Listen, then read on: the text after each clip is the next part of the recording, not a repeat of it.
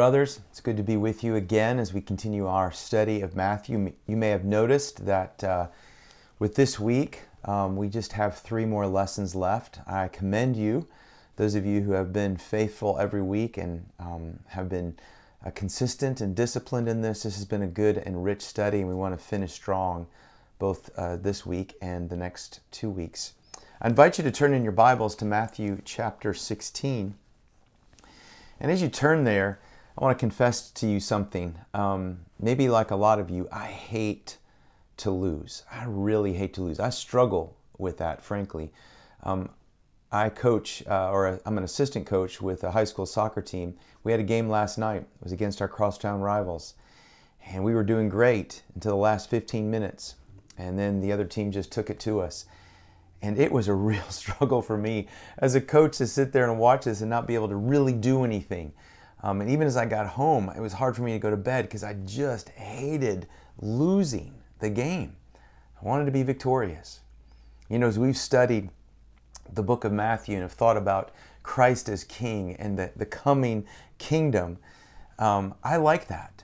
I like that idea that I'm serving a king. I like that idea that there's this coming kingdom.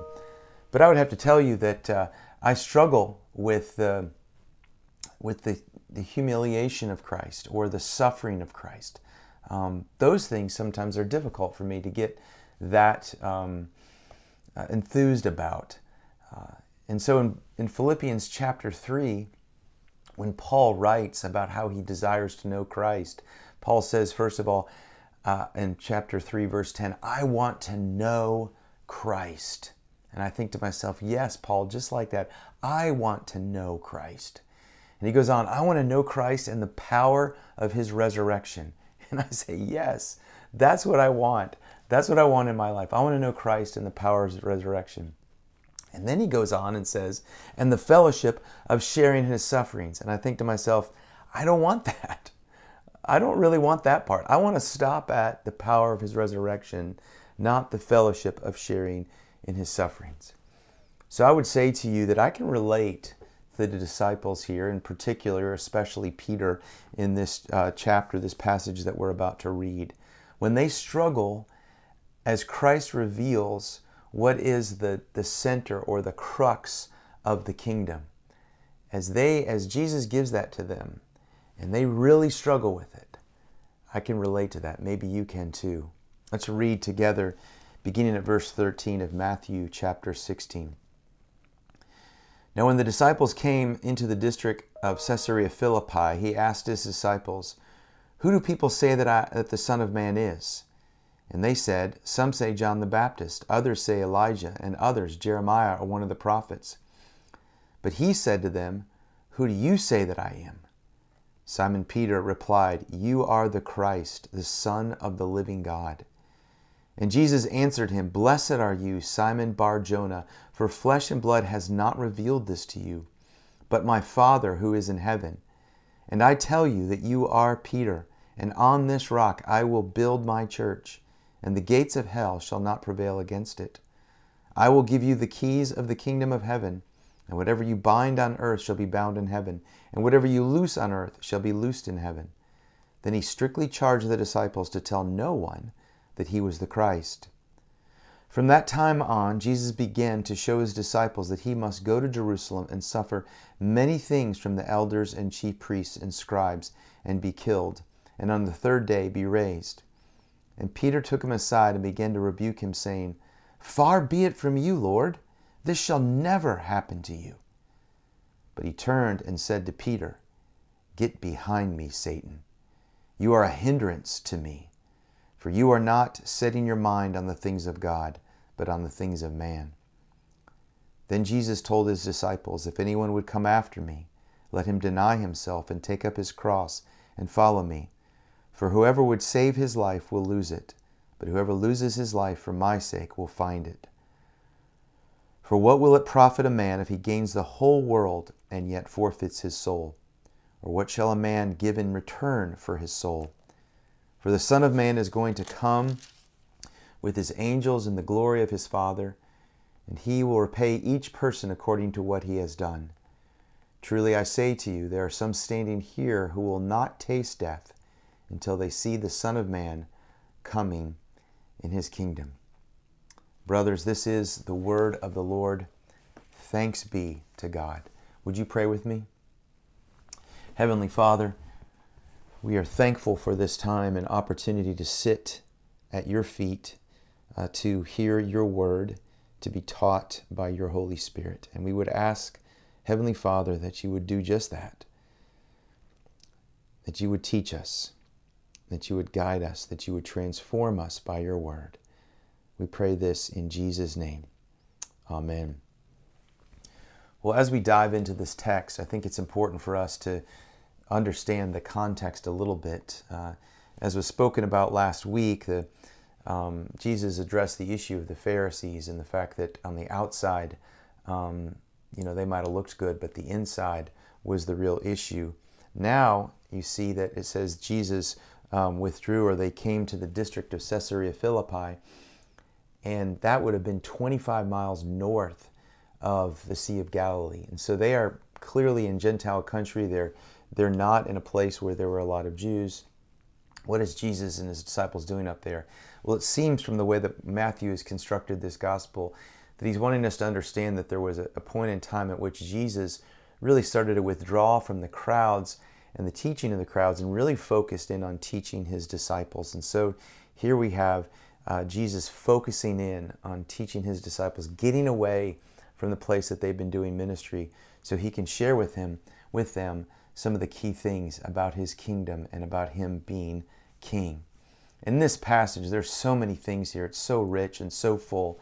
But I really want us to see in this passage three things in regards to the core of the crux or the center of the kingdom of God. The first thing I want us to see in verses 13 through 20 is the centrality of Christ. Jesus is now with his disciples, and he asks them a question, who do people say that I am? And disciples go ahead and say, hey, you're John the Baptist. Maybe some people are saying you're John the Baptist who's been raised from the dead, or you're Elijah or another prophet, Jeremiah, that you're really trying to usher in the kingdom. You're like a great prophet, is what the disciples had heard people talk about. And Jesus turns and says, well, wait a second, what about you? Who do you say that I am?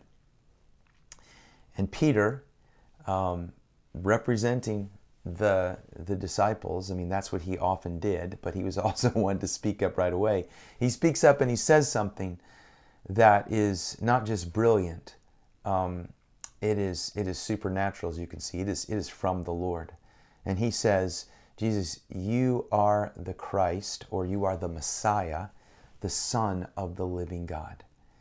You are the Messiah. What Peter is saying is, we believe you are the long-awaited Savior of Israel that was spoken about in Isaiah, spoken about in the prophets. You are the one that has been promised for all time. You're not just a prophet preparing the way for that one. No, we believe you are that one. You are the Savior of Israel. And of course, the response of Jesus is, Peter, this hasn't come from you. This isn't just someone that this is something that comes because someone with smarter intellect draws these conclusions. No, this has been revealed to you by the Holy Spirit. And he's the one that has given this to you, the Spirit of God. And then he goes on and says something very interesting. He says, you are Peter. He says, Simon, son of Jonah, Bar Jonah, you are Peter, and upon this rock I will build my church. Peter, Petra, means rock. Jesus says, you are a rock. I'm calling you. That's your nickname. And upon this rock, I'm going to build my church. Now, of course, this verse has been somewhat controversial or caused a lot of stir in the last 2,000 years of Christianity. Because Roman Catholicism would say that what Jesus was saying was that upon Peter, Jesus is saying, upon Peter, I'm going to build my church. Where during the Reformation, the Protestants were saying, no. What Jesus was saying was, upon Peter's confession that he is Lord, he was going to build his church. So the question is, what is it? Is it upon Peter or is it upon his confession? Well, as you do careful study of the text, like many have done in the last 1,000 years, 500 years, what you recognize is that you really can't separate that. But it might be important to understand that when we think about this rock and we think about the question, what rock are we talking about? That Jesus is not saying that Peter is the center and the foundation of the church, but he's also not saying that. I think a way for us to understand this most clearly, and we could turn to many different places in Scripture, but turn in your Bibles to Ephesians chapter 2, and let's just read verses 19 through 20 through 22 in Ephesians chapter 2. Again, there's many places where we really begin to understand what Jesus meant by building his church. But Ephesians chapter 2, beginning at verse 19, it says this, "So then you," it's talking to the Ephesian Christians, "you are no longer strangers and aliens, but you are fellow citizens with the saints and members of the house of God." The house of God is another term for the kingdom of God or the church. And he says, "You are members of the house of God, built on the foundation of the apostles and the prophets, Christ Jesus himself being the cornerstone, in whom the whole structure is being held together, being joined together, grows into a holy temple in the Lord. In him you are also being built together into a dwelling place for God by the Spirit." So when speaking about the church, Paul says that all of them are basically stones, rocks, that are part of the foundation that is making this building, this temple, this household of God. And that the cornerstone of this foundation is Jesus himself. So how does that illuminate for us these words back in Matthew chapter 16? I think it's best stated like this. Peter, as a representative of the disciples, makes this confession. And it's both Peter and the other disciples and the prophets who become the foundation, the rocks on which the church is built. But the cornerstone, the thing that sets the whole pattern, the centrality of the church is Christ himself, is the Messiah. So it's Jesus as Savior and Lord who is the center of the kingdom of God, the center of the church, and should be the center of our lives. Matthew makes it very clear here that it's Jesus as the Messiah, the long-awaited Savior of Israel, who is the center of his church. But he is building as the center his church on the foundation of these disciples and the prophets that came before them, and these confessions, these truths that come from the Holy Spirit spoken through these men. This becomes the foundation upon which the church is built. So Christ as Savior and Lord should be the center of our churches, and we can't lose that. And I know many of you men feel very strongly and rightly about that as the Holy Spirit has convicted you. But I would say this too, men. Christ needs to be the center of our lives, our daily lives. So the centrality of Christ is not just something that we fight for, or long for, or strive for in our churches.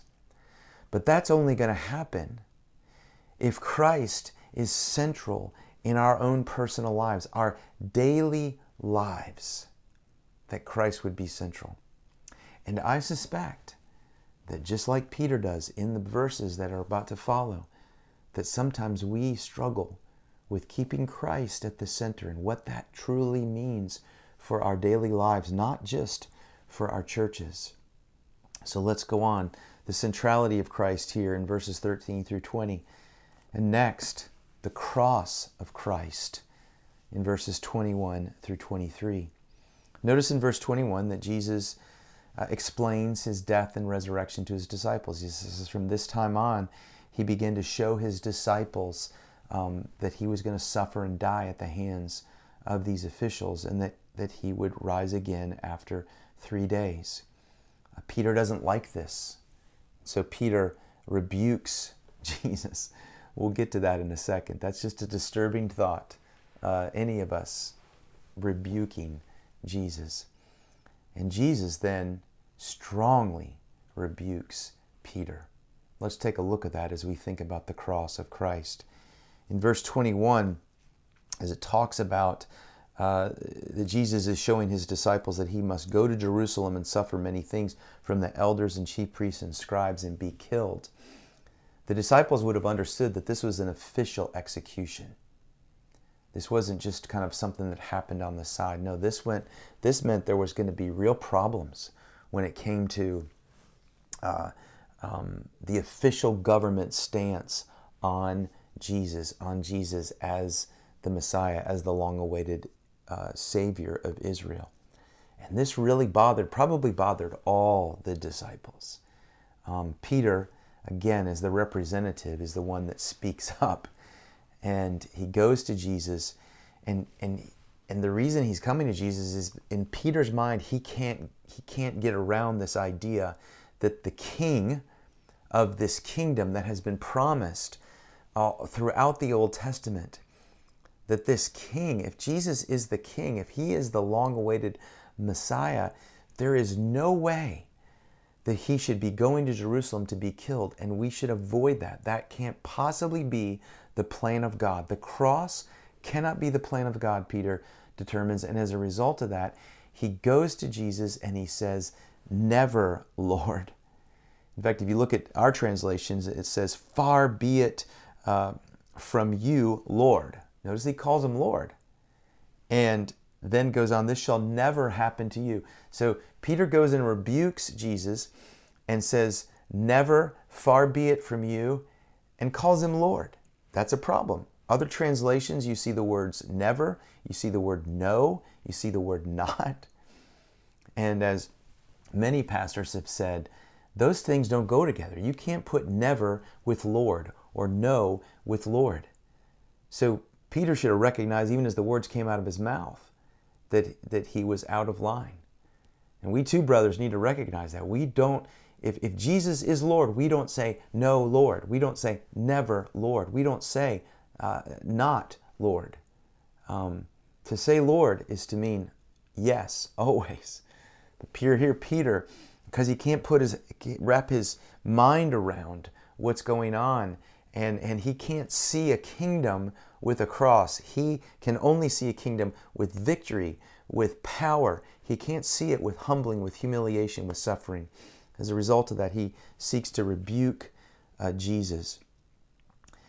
And Jesus' response in verse 23 is extremely harsh. In fact, it might even seem to some of us as, where's the grace? Where's the grace of Jesus and the mercy of Jesus here? And yet, I think Jesus' harsh response, a harsh rebuke, I should say, to Peter, reveals the immense importance of the cross. And it should be for us an alarm, a reminder of the immense importance of the cross of Christ. And this would explain what it says there in verse 20, when it says, then he, that's Jesus, strictly charged the disciples to tell no one that he was the Christ. Why would he do that? Because the cross hadn't happened yet. And Jesus knew that if my disciples proclaim me as Messiah, proclaim Christ without a cross, then they are going to be going in a direction, as we see right here, that is really the direction of Satan. And the rebuke that Jesus gives Peter is some of the same words that he used when he was rebuking Satan himself. And what he's saying to Peter is, the words that are coming out of your mouth are not godly. The words that are coming out of your mouth are from Satan himself. And you're a stumbling block to the kingdom. You're a stumbling block to truth. You're a stumbling block to me as the Savior. This cross is important. In fact, it is the most important thing. But many have struggled with it. And the cross, as we know, is very hard for humans to accept. Certainly right here for Peter and the disciples, it was hard for them to accept. I know For many of us in different points in our lives, it was hard to accept. Why is it? Why is the cross so hard for humans to accept, the cross of Christ? I think there's several reasons. I think, first of all, the cross requires that we confess our utter sinfulness. If there's a cross, and if it's central, if it is the very point of the ministry of Jesus, if it is the very center of human history, if that is true, then it requires us to understand and confess our utter sinfulness. That we are like what David said in Psalm 51. We are sinful at birth, sinful from the time our mothers conceived us.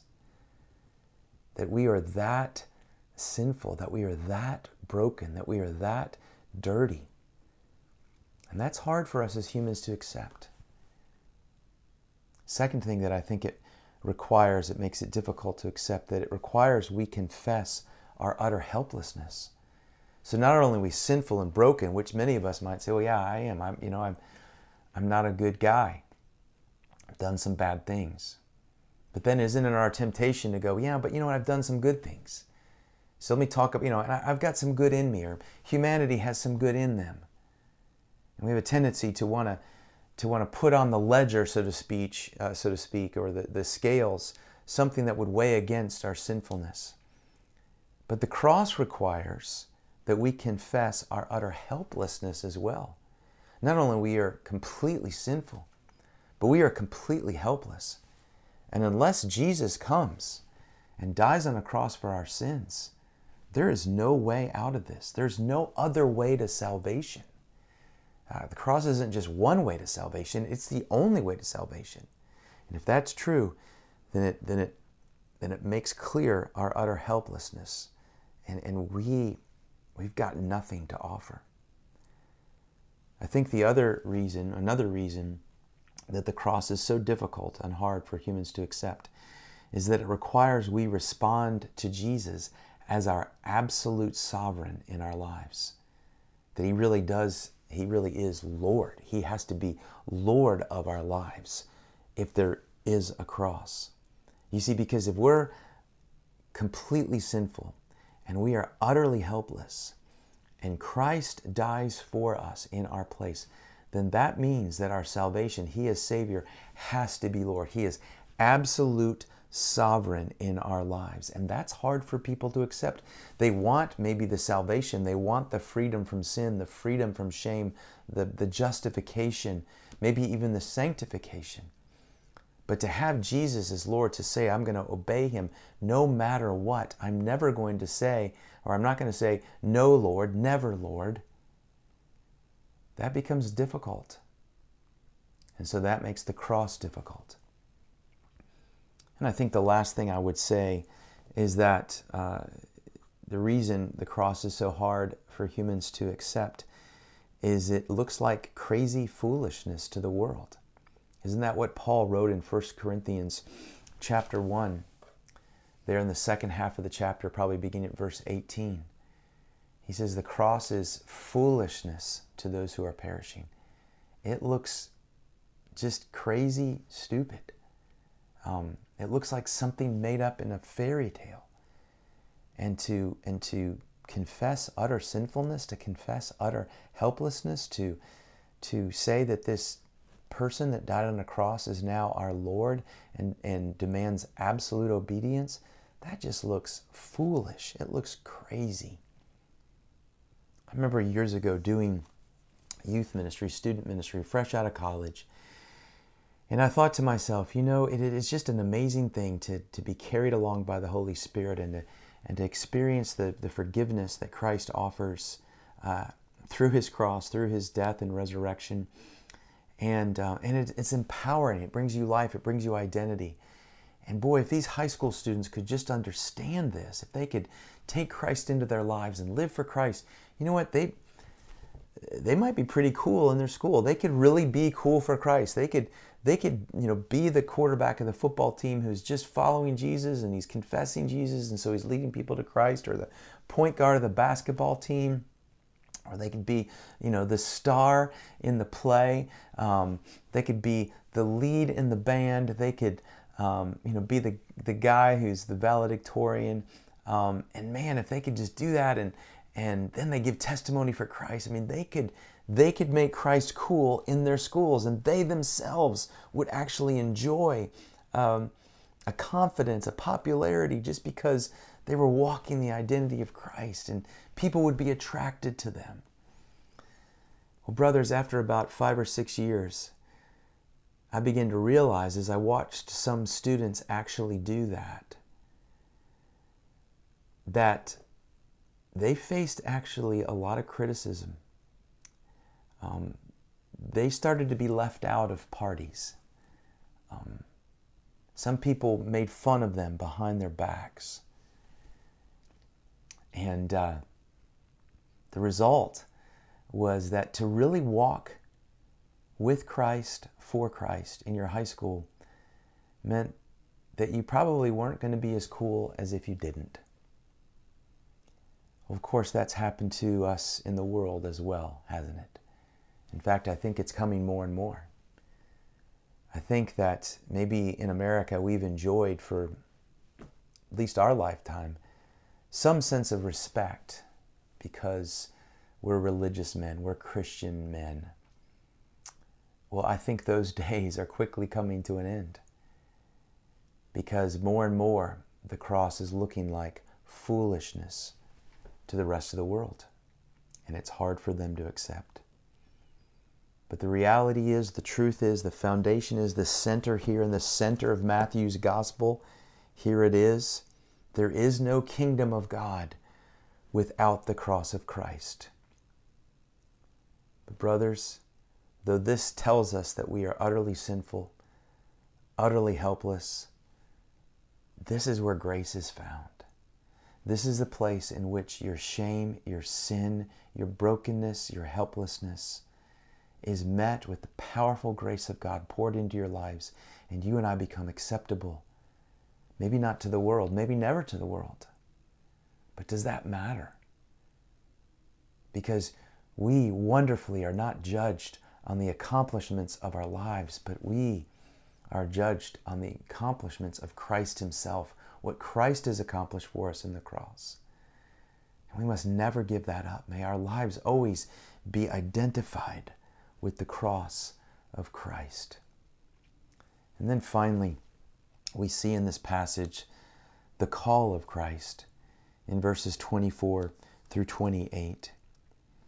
As Jesus has explained his death and his resurrection, I guess the disciples were missing the resurrection part. They didn't have any folder for that as well. As Jesus is explaining that, and they have this moment of rebuking Peter, which pretty sure was a public rebuke, that the others, not public in the sense of the crowds, but the other disciples were there. So they're probably glad that they didn't speak up, but they were probably all thinking the same thing. And Jesus says, "Get behind me, Satan. There can be no kingdom of God. There is no moving forward without a cross." And then he says, "And you, my disciples, you have a cross." And Jesus explains to them very clearly what it means to be his disciple, what it means to follow Jesus. You know, we label ourselves, those of us who have given our lives to Christ, who have put our faith in Christ, we would say we're followers of Jesus, we're disciples of Jesus, we follow Jesus. I remember years and years ago, and it was said at several Sunday nights at Second Presbyterian Church as one of our pastors preached there. And he would say on different occasions, and I've never forgotten it, he would say this, or ask this: "You're followers of Jesus? Is that what you are? You say you're followers of Jesus. Okay, where is Jesus going that you're following? You're following him. Where is he going?" And then he would say, "Jesus is going to the cross." You're followers of Jesus. Where is he going? Jesus is going to the cross. Will you follow Jesus to the cross? As Jesus spoke to his disciples in this deep moment, He said, if anyone comes after me, let him deny himself. Sometimes I think in our current cultural context here in America and the lives, brothers, that we've enjoyed, which in many ways we've enjoyed some material and worldly pleasures. And while we've had some suffering, life has not been like it's been for instance, our brothers and sisters in China right now. We have not endured things like that because of our following of Jesus. So when we see the phrase, deny yourself, I think a lot of times we think in the terms of just some kind of slight asceticism, slight sacrifices, small ways in which we deny our daily desires. But in the context here, as the disciples listened to this, they understood clearly what Jesus was saying. And when Jesus says, deny yourselves, he wasn't just talking about some slight asceticism or sacrifices. No, Jesus was saying this means death to everything, including your physical life. They would have known that. The disciples would have understood that part. This deny yourself means death to everything, including our physical lives. Jesus says, if you're going to come after me, if you're going to be my follower, you need to die to everything, including your physical safety, including your financial security, including everything that this world has to offer. You need to let that go. You need to die to those things in order that you might take up your cross and come after me or follow me. Because what good is it if you gain all these things, if you have your health, if you have a lot of money in the bank, if you secured for yourself a reputation in this city, if your kids are married and you have grandkids, what good is that if you don't have Jesus and his cross?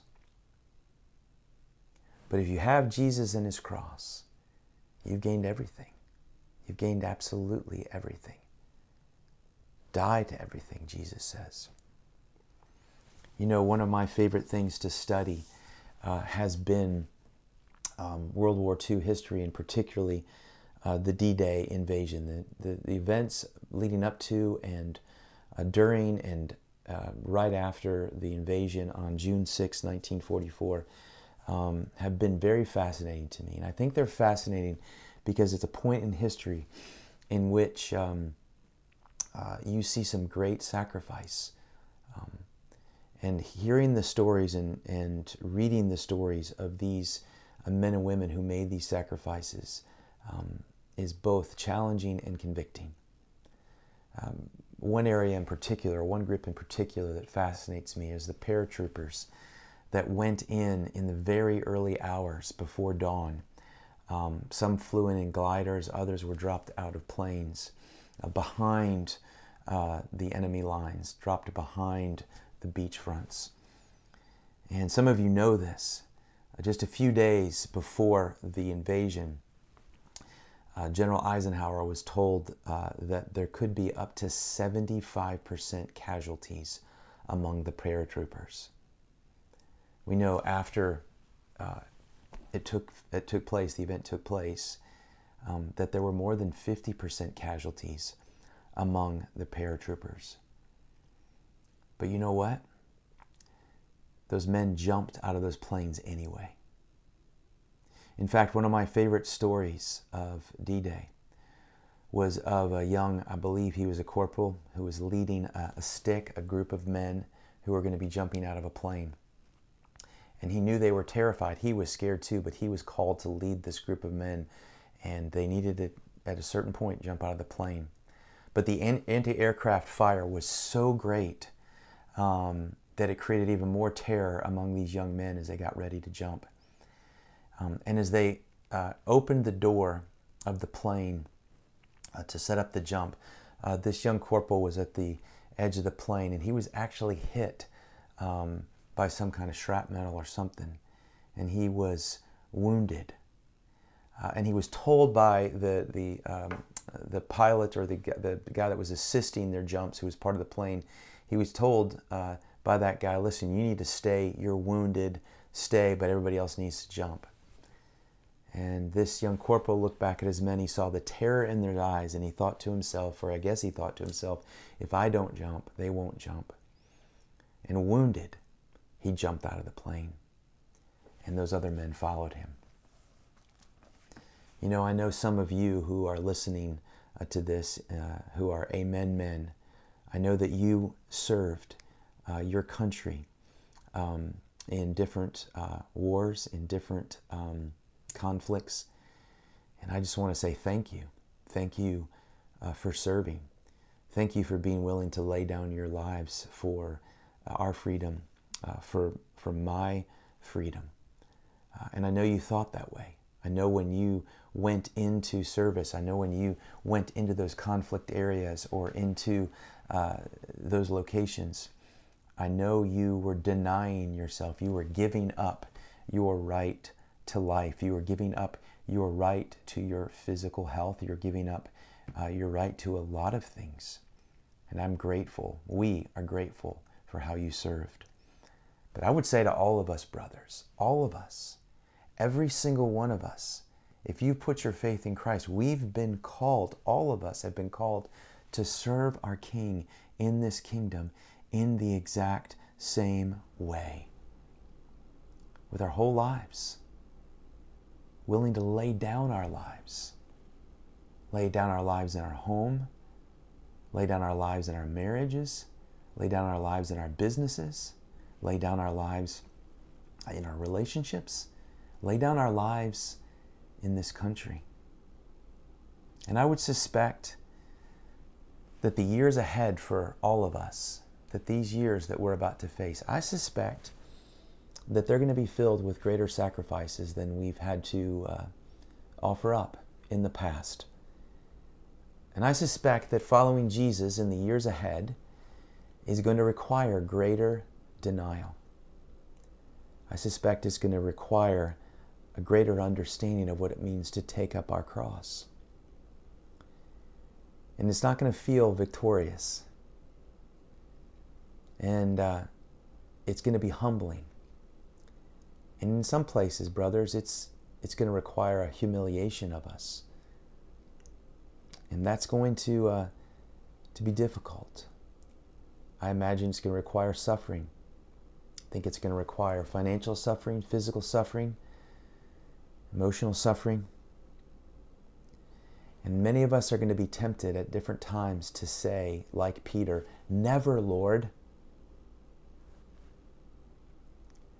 May God give us the grace to say something different. May the Lord give all of us who've been called to serve this Savior of Israel, this Savior of ourselves, this Jesus Christ. May God give us the grace to say along with Paul, I want to know Christ and the power of his resurrection and the fellowship of sharing in his sufferings, becoming like him in his death, so that by any means possible I may obtain the resurrection from the dead. May the Lord, through his cross, give us the grace to say that, brothers. Would you pray with me?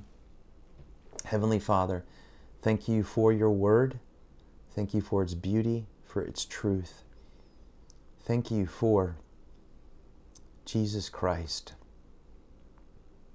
the one who is center of his church, the one who is king of his kingdom, the one who must be center in our lives.